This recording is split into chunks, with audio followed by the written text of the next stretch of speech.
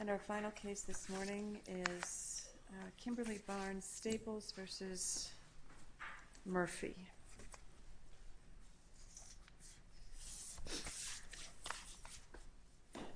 Speaking of the GSA. Right. Come on up. I say my client knows the answer, probably. Not me. May it please the court. You may proceed. Ruth Major, on behalf of the appellant.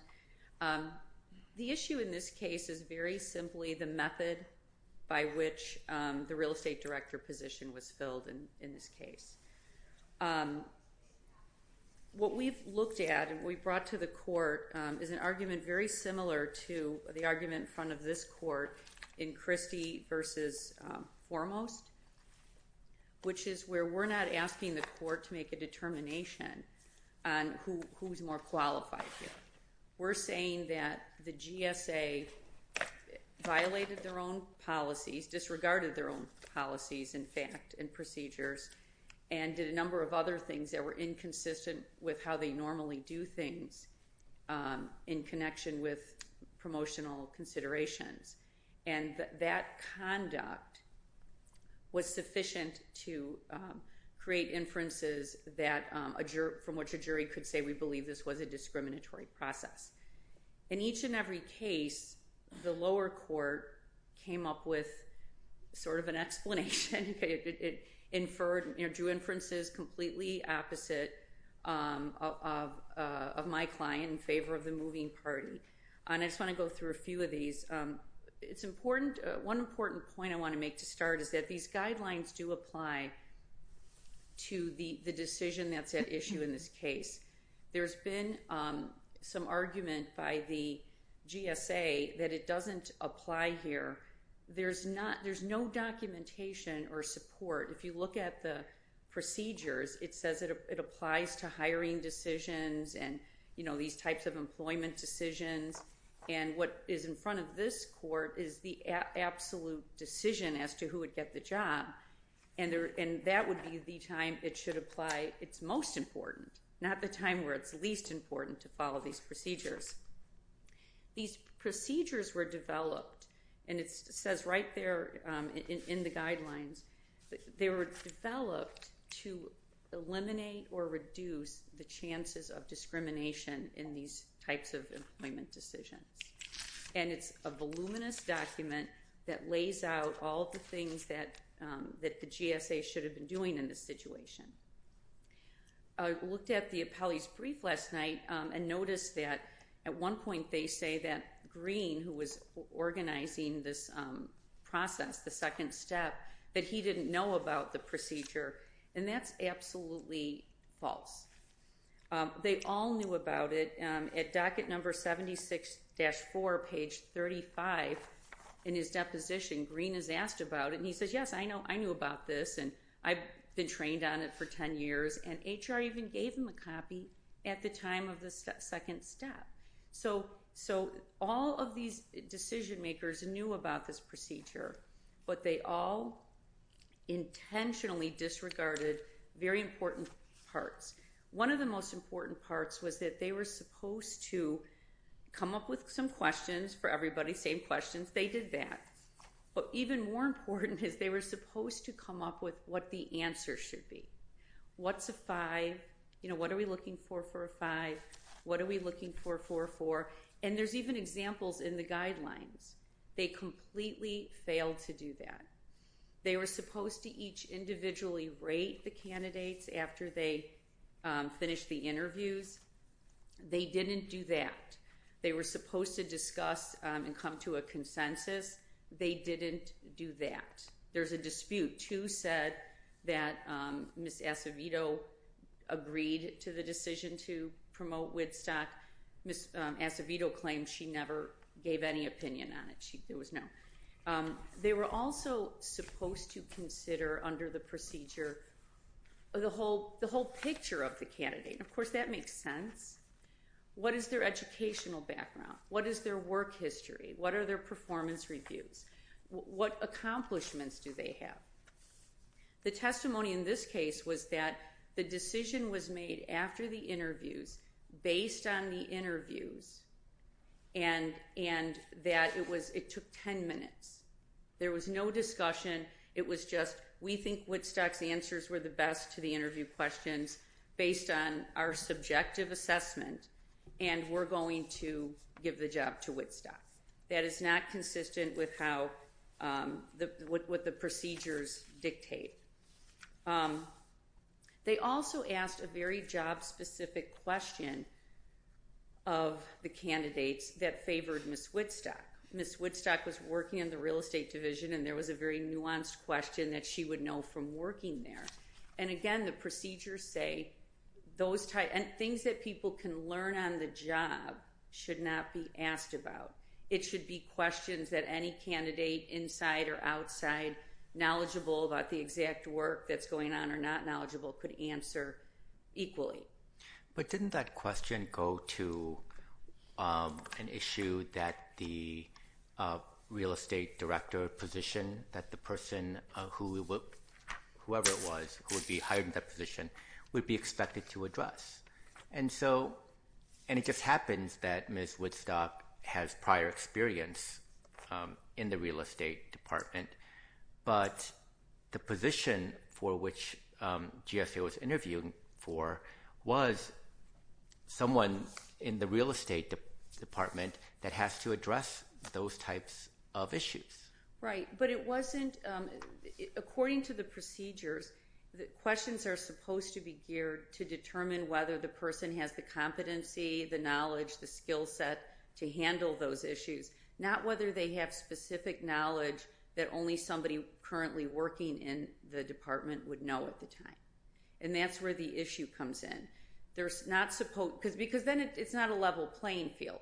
Because if you're asking something, and they all admitted that Cheryl Woodstock would know that because she was working in the department. Well, it's kind of like, say, hypothetically speaking, a school is interviewing for a math teacher position, and they have two interviewees. One, was a former math teacher, and the other one was a former history teacher.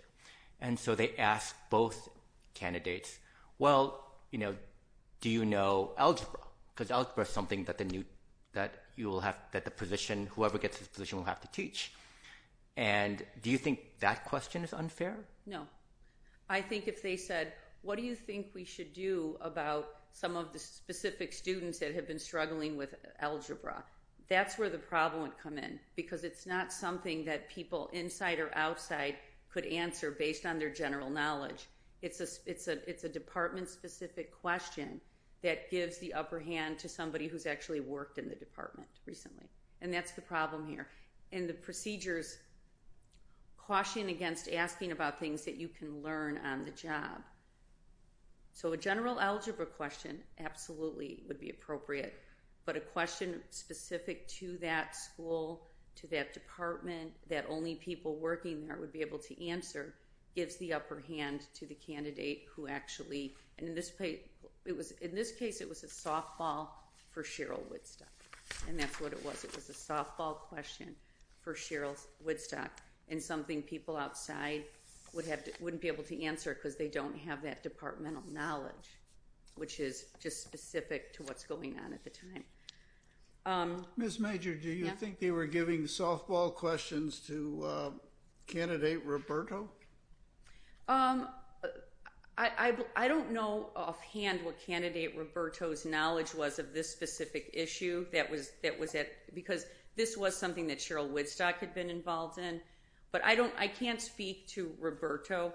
I can speak to my client and Ms. Woodstock, and it was something my client would not be able to. Well, I'm just trying to look at the relevant scores, and your client comes in third, as I understand. Through this process, yes. Yeah. Through this process, which we believe is from start to finish, well, at least with the second step, was tainted. Okay? So, yeah, I mean, it's very hard to talk. This whole process from the beginning to the end, as it concerns this final step, I'll say half of the aspects that they were, steps that they were supposed to go through and cover, they didn't. If they've asked the softball question of Ms. Woodstock, that's inappropriate under your suggested what has occurred here.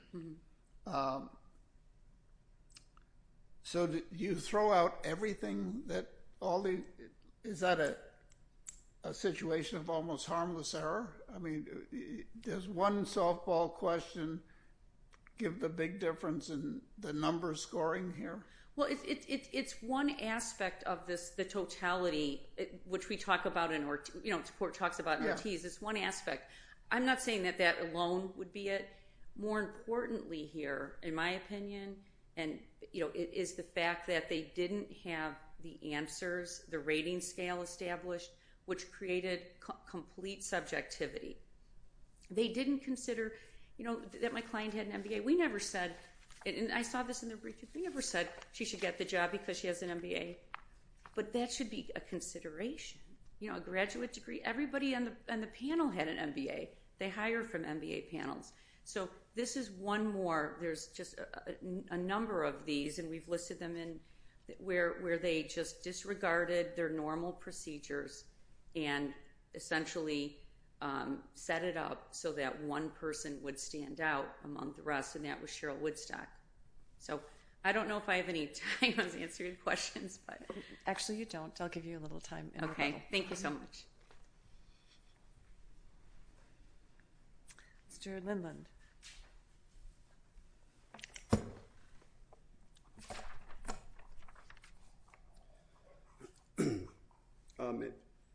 Please, the court, counsel. What she's really complaining about here is she wanted the director's job. That's the top job, the head of a division where she hasn't worked in for about 10 years. Now, the person who got the job, Ms. Woodstock, had been there for 18 years, the last 10 of which she was in a manager's position. In fact, right before this promotion, Ms. Woodstock was the acting deputy director. So it's not that surprising that someone like Ms. Woodstock would get this position over someone like the plaintiff who hasn't worked in the division for 10 years.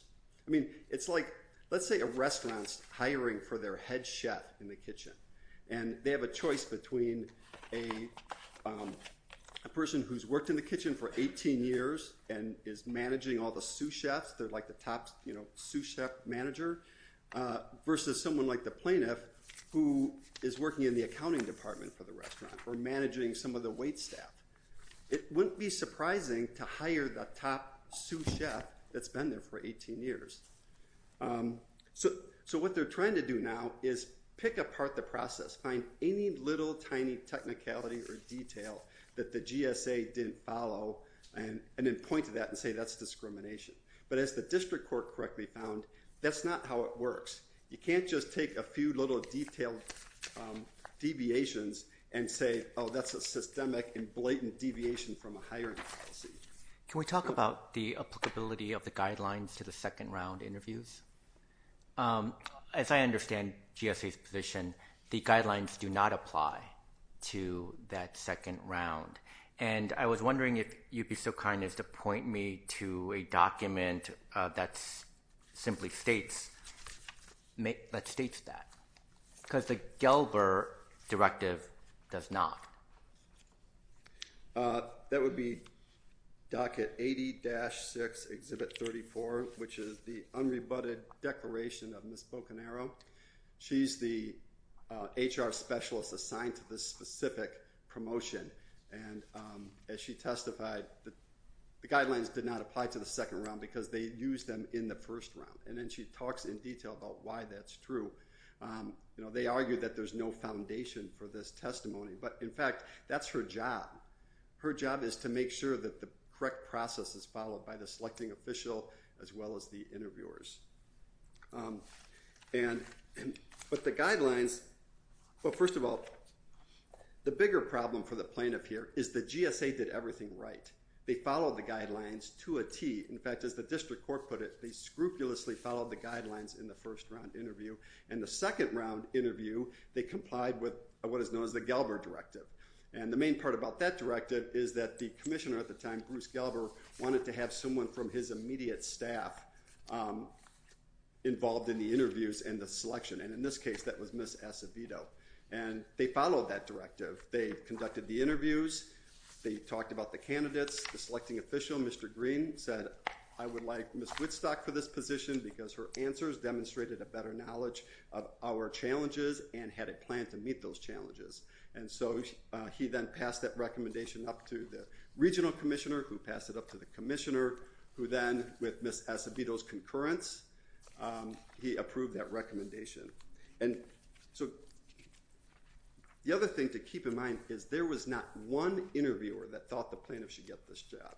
Not one. All three interviewers thought that Ms. Whitstock was the most qualified. And the interview questions that they asked, and the way they did the questions, they asked the exact same question by the exact same interviewer in the exact same order to each applicant. And they gave each applicant the same amount of time to answer those questions. No reasonable jury would find that process to be discriminatory. And you mentioned the guidelines. Even if they did apply, any deviation from them was applied equally across the board as to all the candidates, such that there could be no inference of discrimination raised. And that's what this court found in both Coleman versus Donahue and Jall versus Valparaiso Community Schools, both of which the district court correctly relied upon in this case. And we cite those in our brief. Is it correct that when Mr. Green prepared the questions for the second round, he didn't know who the candidates were going to be sitting for the interview? That's correct. And so he had no opportunity to kind of tailor the questions to Ms. Woodstock versus Ms. Barnes-Staples. He didn't know who was going to be in the second round when he developed those questions. But if you look at the questions that they asked, they're exactly the question you would expect them to ask of someone who's the director. Things like, what are the challenges of the division and how would you meet them? That's a question that you would want to know if you're hiring somebody to run an agency.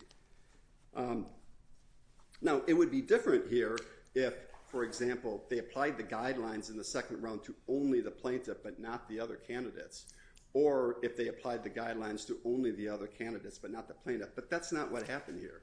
It was an across-the-board deviation, if there was a deviation, and there wasn't.